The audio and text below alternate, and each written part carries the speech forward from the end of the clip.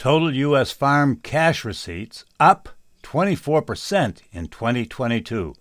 David Sparks, Idaho Ag Today. Total U.S. farm cash receipts are forecast to increase 24% in 2022 compared with 2021. Before I tell you the rest of the story, let's hear from University of Idaho agricultural economist Dr. Garth Taylor. Dave, you want to watch out. Inflation is growing. This is what kills farmers, is inflation.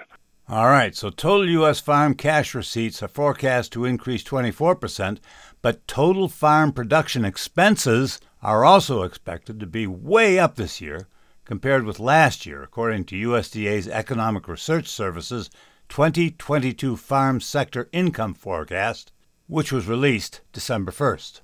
According to the USDA Farm Income Forecast for 2022, total farm production expenses in the U.S.